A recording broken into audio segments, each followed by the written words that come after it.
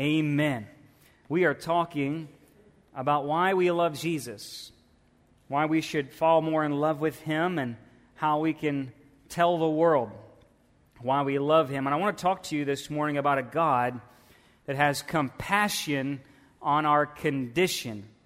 A God who has compassion on our condition, or really, a God who stoops down. If I had a title, that might be it. A God who stoops down.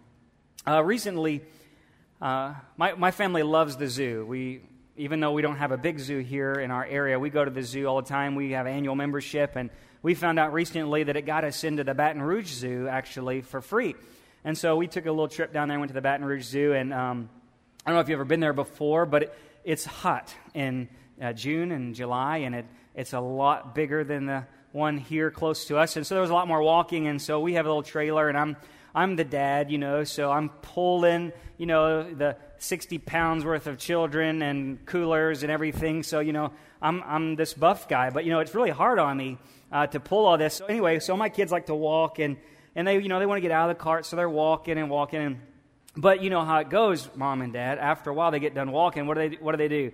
Hold me. And then you're carrying them and pulling a cart, around the zoo. I'm like, I got a cart. You could just ride in the cart. No, I want to be held. And so you're holding them, and then they're cranky and tired. And so I, as a father, though, know they can't make the lap around the zoo. They can't make the journey that we have to do. And so, even though it is hard and harder on me, I have compassion on their weakness, right? Because I'm the dad. I'm the stronger one. I know their little legs can't make it around. So I'm willing to carry them.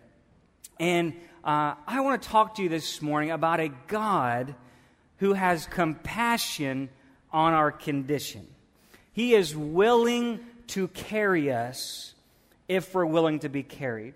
He knows our form, our frame. He knows the journey is too hard for us. And if we would just raise our hands to our Heavenly Father in that time of need and just trust and rely on His strength, He might just pick us up as a good Father and carry us on the journey we have. Amen? And so look at with me in Psalms 103, verse 1. We're going to read down to verse 14, and let me skip a few verses here, but I'm reading in the New American Standard. It says, "Bless the Lord, O my soul, and all that is within me. Bless His holy name. Bless the Lord, O my soul, and forget none of His benefits." Everybody say none. None, yeah. None of His benefits. Who pardons all of your iniquities, who heals all your diseases, who redeems your life from the pit, who crowns you with loving kindness and compassion, who satisfies your years with good things so that your youth is renewed like the eagle. Now skip down to verse 8.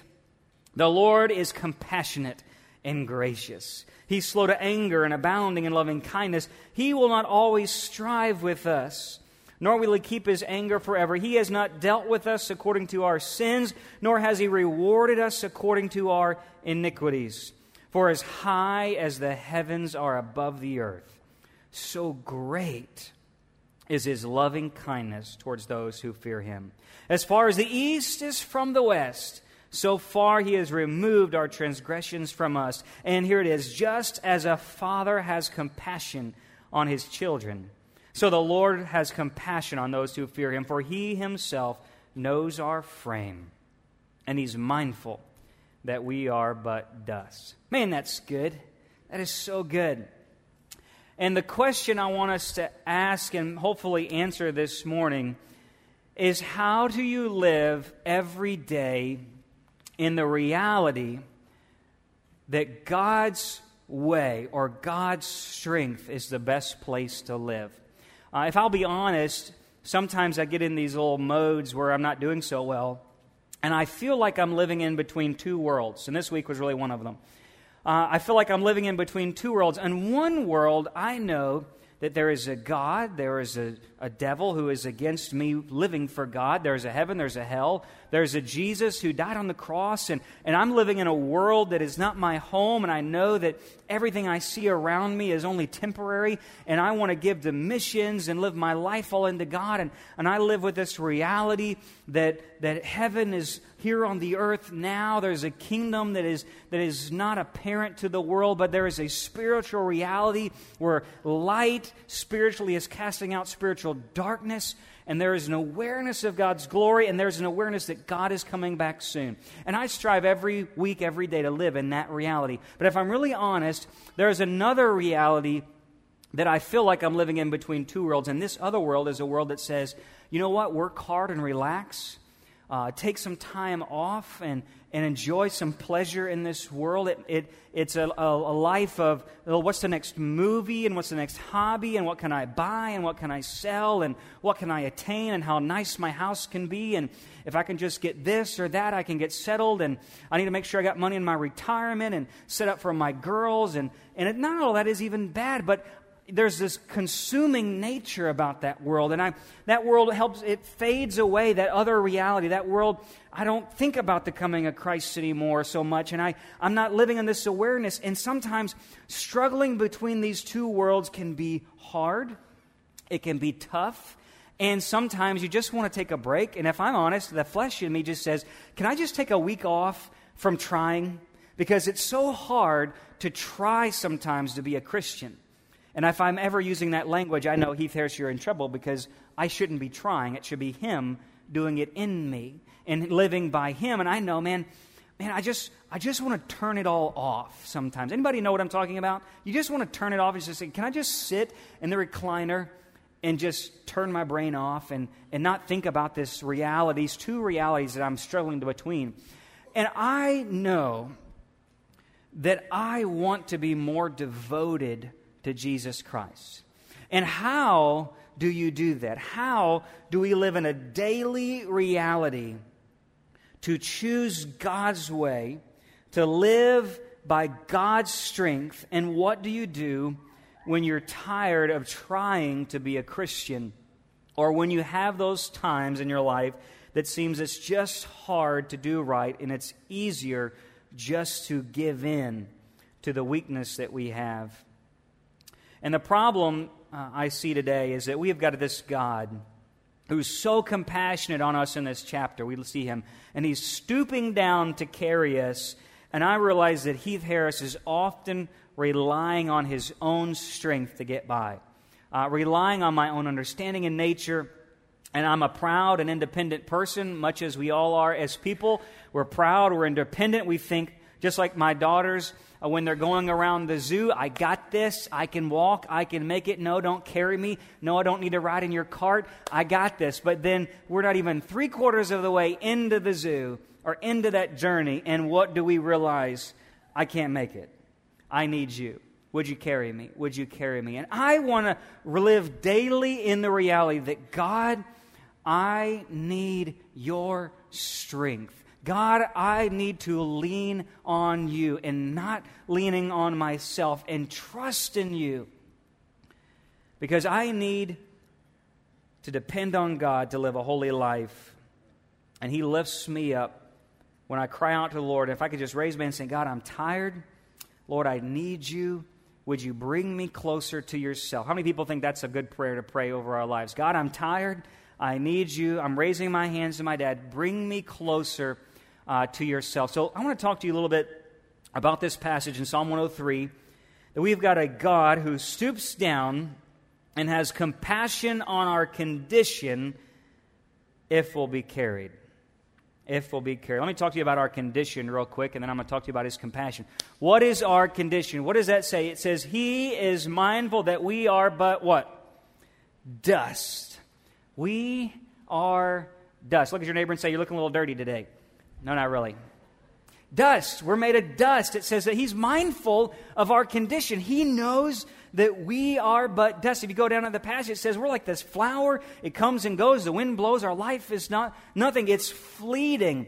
When I was thinking this week, your mind kind of goes in, when you're mowing the yard and praying and thinking about your sermon, it kind of goes in random places. But, my body, this fleshly body, it is muscles, it's fibers, it's tendons, it's blood cells, it's DNA, it's hair follicles, it's all this stuff, and it's living. It's breathing, it's pumping blood. There's electricity. I don't know where it comes from, but there's electricity in me that is surging through my body, that's pumping my heart, that's firing in my brain, that's sending to my neurons, that's moving my fingers.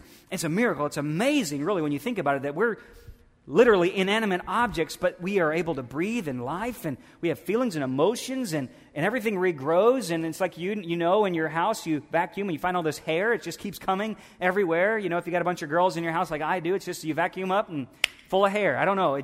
But you're always moving, you're growing. And the Bible says that we came from but dust, right? What happens when you die? All of that stuff just kind of disappears. It goes away. And give yourself 50 to 100 years, you turn back into dust. You know, and you know, God could have said, I'm forming man out of aluminum or metal. And on the garden, he could have, you think about this just for a second, just to go with me. He could have said, I'm forming man out of iron or metal or aluminum, and when you become a person, you're living and breathing, and then you die in your coffin, wouldn't it be weird that all of a sudden people turn back into metal? I don't know. Just they could have dissipated into metal flakes or something, and it would be metal. If that would have been the case, God could have done that. But he didn't. He said, I'm forming you out of dust, the nothingness, the dirt, the very base of this rocky planet. And he says, you're but dust. And actually that comes from the curse of sin in Genesis 3:19. When we disobeyed God's order and God's way of living, and we tried to walk this journey by our own strength the very first time, to say that my way, I think I can get there on my own. My way, he says, but cursed is the ground for your sake. By the sweat of your face you'll eat bread till you return to the ground, because from it you were taken, for you are dust, and to dust you shall return. You see, I got to see my condition. I got to see this God is this holy infinite. I don't even know what God's made out of. It says he's spirit, but what is that? He doesn't have the form that we do. He's made of something indescribable, and he's this infinite, holy, light shining, all-powerful, all-knowing being. And here I am. I'm but dust. And it says in this passage, he knows our weakness, that we are weak, that we grow weary. In this life, our life is temporary. It's fleeting. We endure pain. We endure suffering. We have diseases. And ultimately, we die. We turn back to dust. But not only this, because of sin's corruption on our lives, look at the world around us. We kill, we rape, we injure, we endure, we lie to one another, we curse one another. We're horrible people. And it says that our iniquity, that's our evil sin, the Bible says has towered to the heavens. And then in our own vanity, if that wasn't good enough, we pump ourselves up and say, well, look at all around the world. People are saying, I don't need God. I don't need his law. I don't need his way. I can live my own life. Who is this God? Don't tell me how to live my life. I can do this on my own. I don't know if I want this religion thing. I'm too prideful to really give my whole life to God. And God's looking and saying, buddy, you're just dust. You're weak, you're weary, you think you're something, but you're nothing. It's that vanity, that pride, that sin has blinded you to the true condition of who you really are, because when you come to that moment and your last breath leaves your body, it is all over. You're nothing but dust. And you think you can live this life any way you want to live it, but you're going to answer one day because you're dust.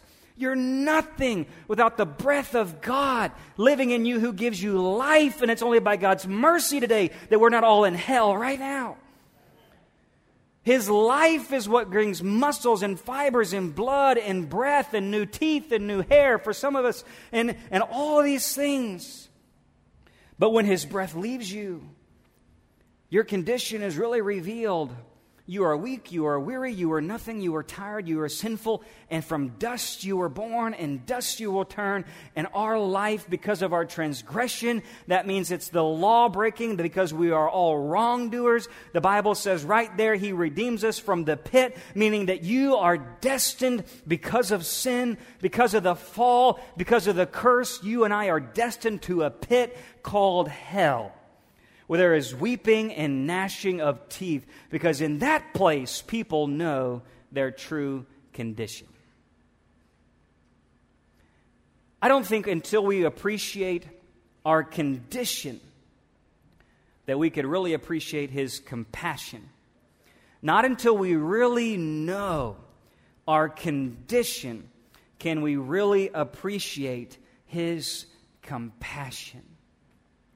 Because if you think you're all that and you're all something, God's grace is just a little extra, a little ice cream on top, a little sugar, a little cherry on top. So, I'm okay, and God's just really good to me. No. We are weak, temporary, diseased, iniquitous, transgressors, destined to the pit of a devil's hell because we deserve it. We deserve hell. And I want to live that life and say, God, I'm living between these two worlds, and I try things on my own strength, and I know there's this reality, but I don't like to live in this reality. God, I want to live over here in this worldly reality of just getting through life and having a good life and living in the pleasure of life and living for self and just falling into entertainment and losing my mind into all the things of the world. And just let me be, God. Let me be. Let me do it on my own. And when the time comes, yeah, God, I want all this other stuff, but right now, Lord, can I just turn it all off? Can I just live like this? And God says there's going to come a day where you're going to find out this journey is too long for you, son, on your own power, because I know your condition. But thanks be to God, He has compassion on our condition. Let me tell you about this compassion. There was a moment when God stooped down. Philippians chapter 2, verse 8 tells us about that time when He stooped down, that He came as a man. He humbled Himself by being obedient to the point of death, even death on a cross. In the moment that Jesus was born and He walked this earth and He came on that cross, it was really God from eternity on stooping down. And He leaned down really to take that opportunity to pick up those who would be carried. And He stoops down. And what does it say in this psalm that He did when He stooped down? Look in verse 3. It says in verse 3, number 1, it says when He stooped down, He did this. Number 1, He pardoned all our iniquities. I think about that moment in John when Jesus comes and He finds, the council finds accusation against a woman who was caught literally in the act, in the bed with another man in adultery. And they were coming there to accuse her, to condemn her before Jesus, to test Him and see what He would do. And the Bible says, you know what that He did? What did He do? It says that He stooped down. Where was she at? She's on the ground. He stooped down and He began to draw in the sand. I don't know what He was drawing, but He began to draw in the sand. And He began to hear their case. And 2 times He did this. 2 times He stoops down and to draw. And what does He say? Let the one who has sinned cast the first stone. Here is this God who is completely sinless. He's the one who could judge her and condemn her. But what does He do? He says, where are your condemners? Where are those? He says, I don't condemn you either. Go and sin no more. Here's a God who had compassion on her condition, and He would stoop down and pardon all our iniquities. How is that Him and His nature would come down and stoop to our level and get down in the dirt with us and the filth and the grime, and she was guilty and you and I are guilty, but yet He would stoop down and say, I am not here to condemn you, I'm here to pick you up. And then it goes on, He says, then He healed all our diseases. I think about the woman with the issue of blood, and she had this personal female issue, and doctors couldn't find anything to heal her in that time, and she would go on for years being as a leper almost, not able to even sit on her own bed with her husband or sit on the same chair as anyone, and everybody would think she was unclean and unholy, and she couldn't go worship in the temple nor bring her offering or sacrifice to God. She was excluded from fellowship, excluded from family, and excluded from the presence of God. But when she got it in her mind, I need Jesus to pick me up, she pushes through the crowd. She makes her way in. She touches the hem of His robe, and immediately the power flows through Him into her, heals her, and He looks at her, and the Bible says in that passage that she was healed of her terrible condition. He came and He healed our condition. And it says He redeemed our life from the pit. I think about that moment with Lazarus. And Jesus would come and speak, Lazarus, come forth, and he would redeem Lazarus from the grave. But what was that birthed out of it? Just a few verses before, what did it say? That they saw Jesus weeping, and they said, see what kind of love he loved him with. That his moment there was birth. That moment of resurrection was birth even out of compassion. He knew he would raise Lazarus from the dead, but yet he wept anyway, because he has compassion on our condition. What a God. What kind of God would crown us, such as we are, with loving kindness and compassion, that he would be mindful of us? And it goes on, it says, what did he do? He satisfied our years with good things. I believe that's the coming of the Holy Spirit for us today. You know, in this next verse it says that, so your youth would be renewed like the eagle. If you go back to ancient cultures, kind of like the story of the phoenix, we might know that a little bit more. But when an eagle would renew and regrow its feathers, ancient legend would say that that eagle became young again or reborn, that those new feathers, that new plume, would rejuvenate the eagle's strength. It would be as a new eagle. And when the psalmist writes this, he's saying that God is a God.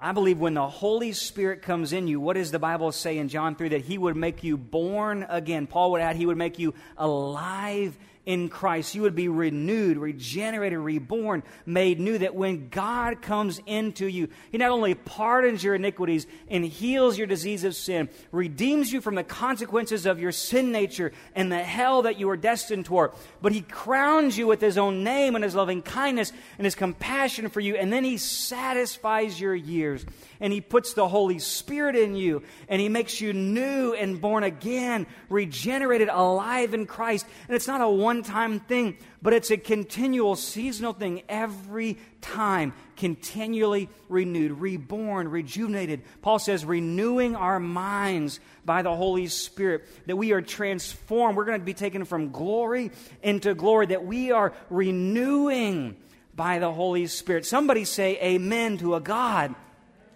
that would look at a people who are but dust, and he would stoop down and have compassion on our condition.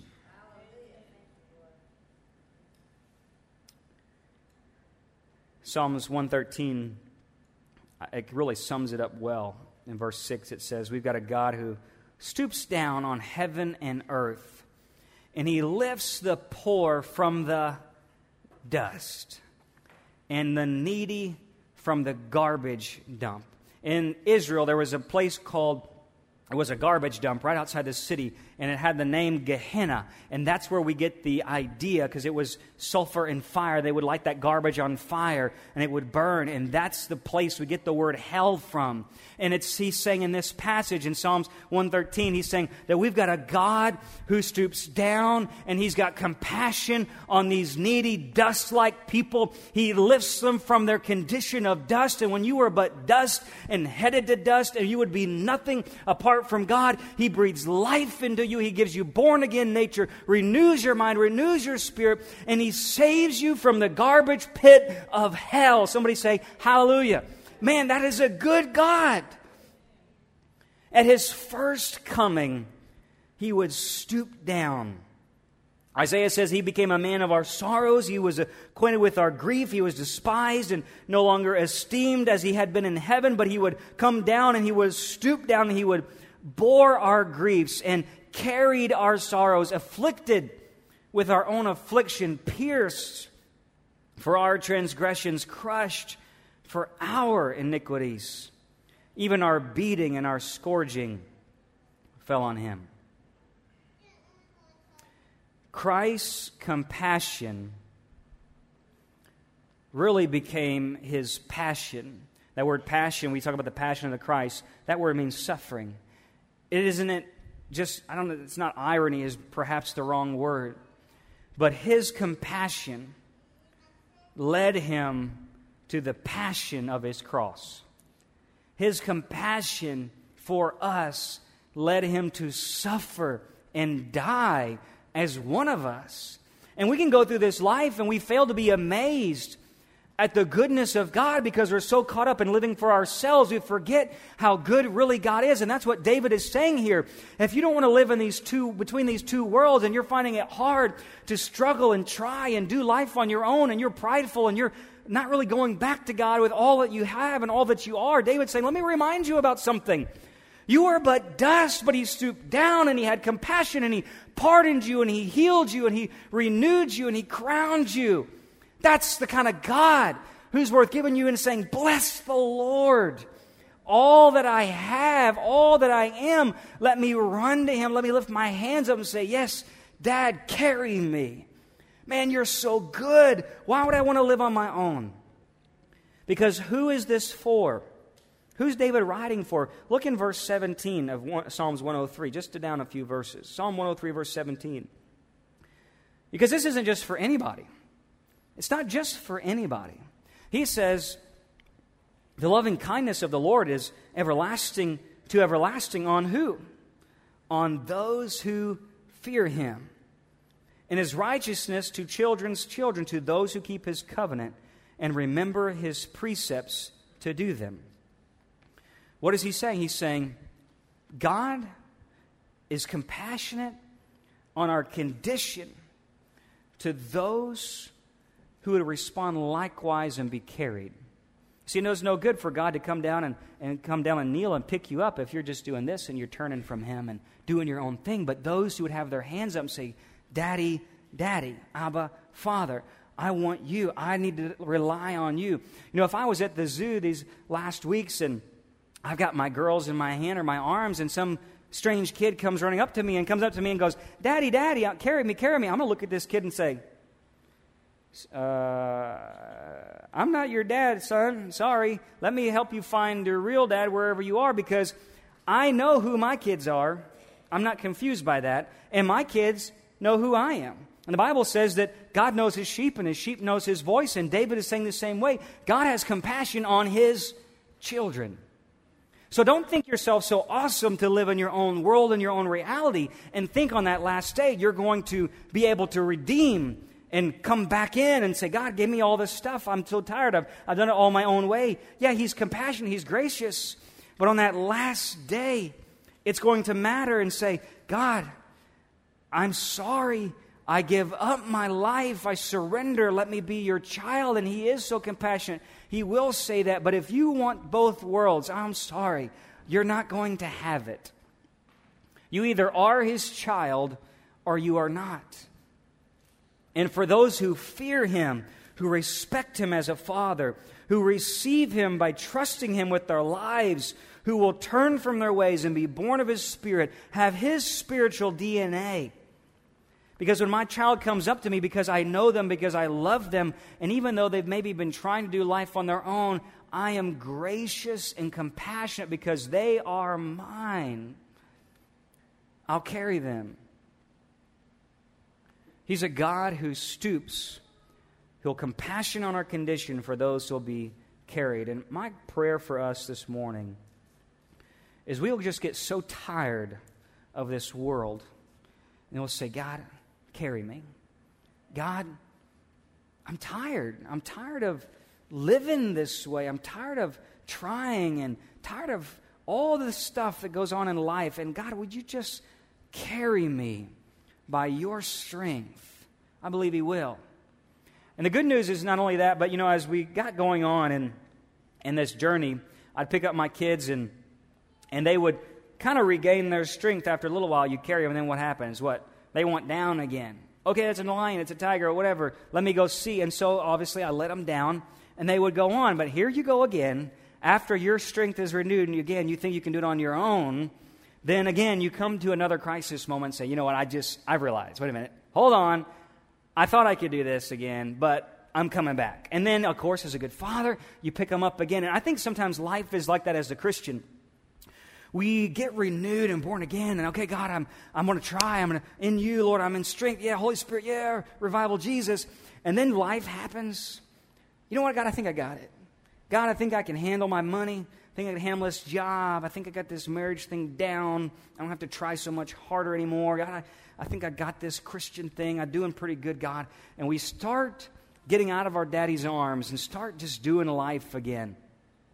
But as long as I'm faithful to Him, as long as I don't get too far from Him and I hold on to Him, and even though, I think God, as He comes, He gives us that little lenience and He allows us to go and do things by the new strength that He's allowed us with, and I've rejuvenated them and I let them go. I'm wanting them. They don't need to get out of my sight. They need to stay within arm's reach, if not just hold my hand. But in a moment's notice, man, I am ready right there to pick them back up. Is any time they say, Lord, Daddy, carry me. Daddy, carry me. I'm going to be a heavenly father, like our heavenly Father, to carry my children every time. And here's the hope and the good news. And I really felt impressed this morning to wrap this into this verse, even though you don't see it clearly. He's a God that doesn't just stoop down one time. At His first coming, He stoops down and He pardons us and He heals us and He strengthens us and He crowns us and He renews us and redeems our life from the pit. Thank you, Jesus. But there's also a God who knows that this road He has us on, that He says, peace I leave with you, not as the world would give, but peace through the Holy Spirit. You're going to have trials and tribulations, and there's this journey in these last days I have you on. But don't worry, when it gets so hard that you don't think you can make it anymore, guess what? I'm coming back again. I'm going to stoop down again and redeem my children. And we know that that's what we call the rapture, this great time where God is going to stoop down again. So I can hope in that.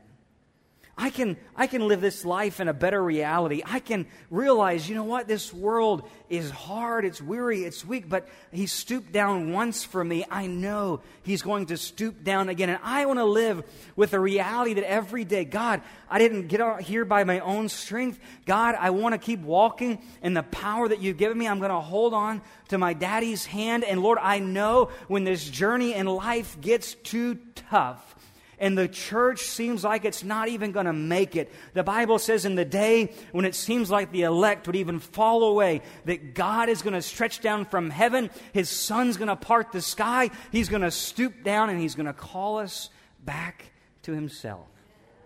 Because if He came once, He's coming again. He's a God who stoops. And Paul says this should be this sign to us, that Jesus is going to reward those who've loved His appearing.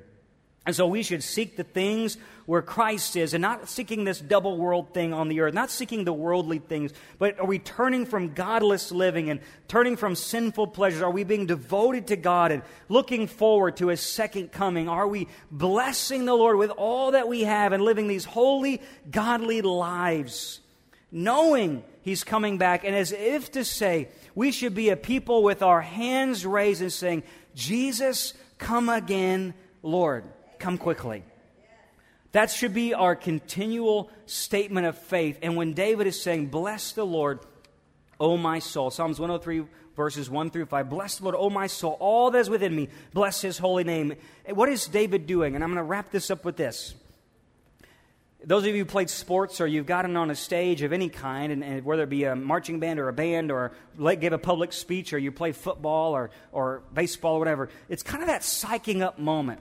And I think you have to be mentally prepared before you ever do anything like that in front of people, especially you're about to go play a game. And if you notice, like football, when athletes, what do? They chant, they roar, they bump each other's chests, they look actually weird and stupid almost because they get themselves psyched up to go out in the field and beat up on somebody, right? They prepare themselves mentally and emotionally. And I think that's what David is doing. He is saying, come on, soul, bless the Lord. Get ready. Come on. We're about to worship God. Get it already up inside of you. Remember who He is. Because that football team wants to remember they're awesome. They're great. They're awesome. They beat all these other people. They're getting ready to go out there and we can do this. Come on. That's what David is doing. He's saying, guys, remember you were but dust, but God's done all this stuff for you. And so get ready. Bless the Lord. It's about to be on in worship. And my life, I should be saying, yes, God, You've picked me up once. You're going to pick me up again. And I bless the Lord. I'm all into Jesus. I'm all into Him. And so how do you bless the Lord with all that is within you?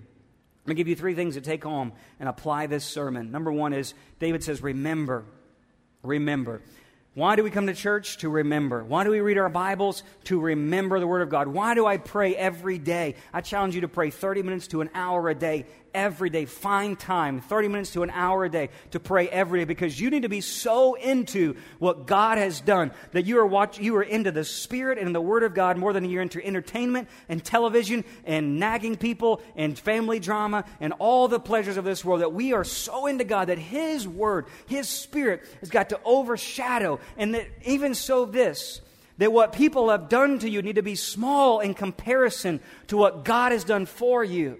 You need to remember how awesome God is when those trials and tribulations come, that I am so into Jesus. I've made the magnificent things God has done for me so big.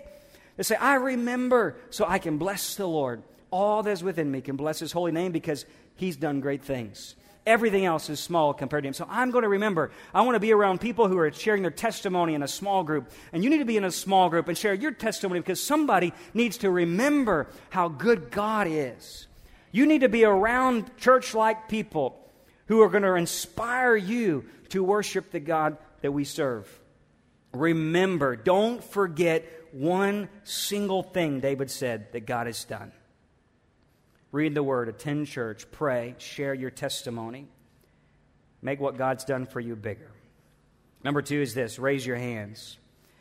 I'm going to say physically, that's a good thing to do. I was a very prideful young Christian. I never raised my hands in church my whole young adult years until I was in college. It was a very prideful thing. I grew up in a church tradition where we raised our hands, but it was so prideful for me to surrender. It is about humility, and I think we need to be a church where we just freely raise our hands, because it's a sign that says, Jesus, Dad, pick me up. I exalt you. I surrender. There's something about it. I don't even understand it, but the Bible commands us to pray and lift up holy hands. There's something spiritual about raising your hands, and maybe you didn't come from that tradition, and that's okay. I'm going to challenge you. Practice raising your hands in worship, and not just physically, because we can do it and it just be a show, but with your heart. There's some kind of release. And I don't want to just raise my hands in church, but be a person every day, all day, with a spiritual sense, raising my hand and say, Dad, it's Monday. Carry me. Dad, it's Tuesday. Carry me. I can't make it through Tuesday, God. I can't make it through Wednesday. Lord, I lift my hands in my prayer closet. Lord, I lift my hands in my car before I get into this job interview, before I go take that test. God, before I deal with that hard-headed coworker, Lord, I lift my hands and say, Lord, I can't do it. I raise my hands. Dad, pick me up. And number 3 is this: respond like Jesus. That same verse in Philippians 2 where Jesus would stoop down and humble Himself to become as a man.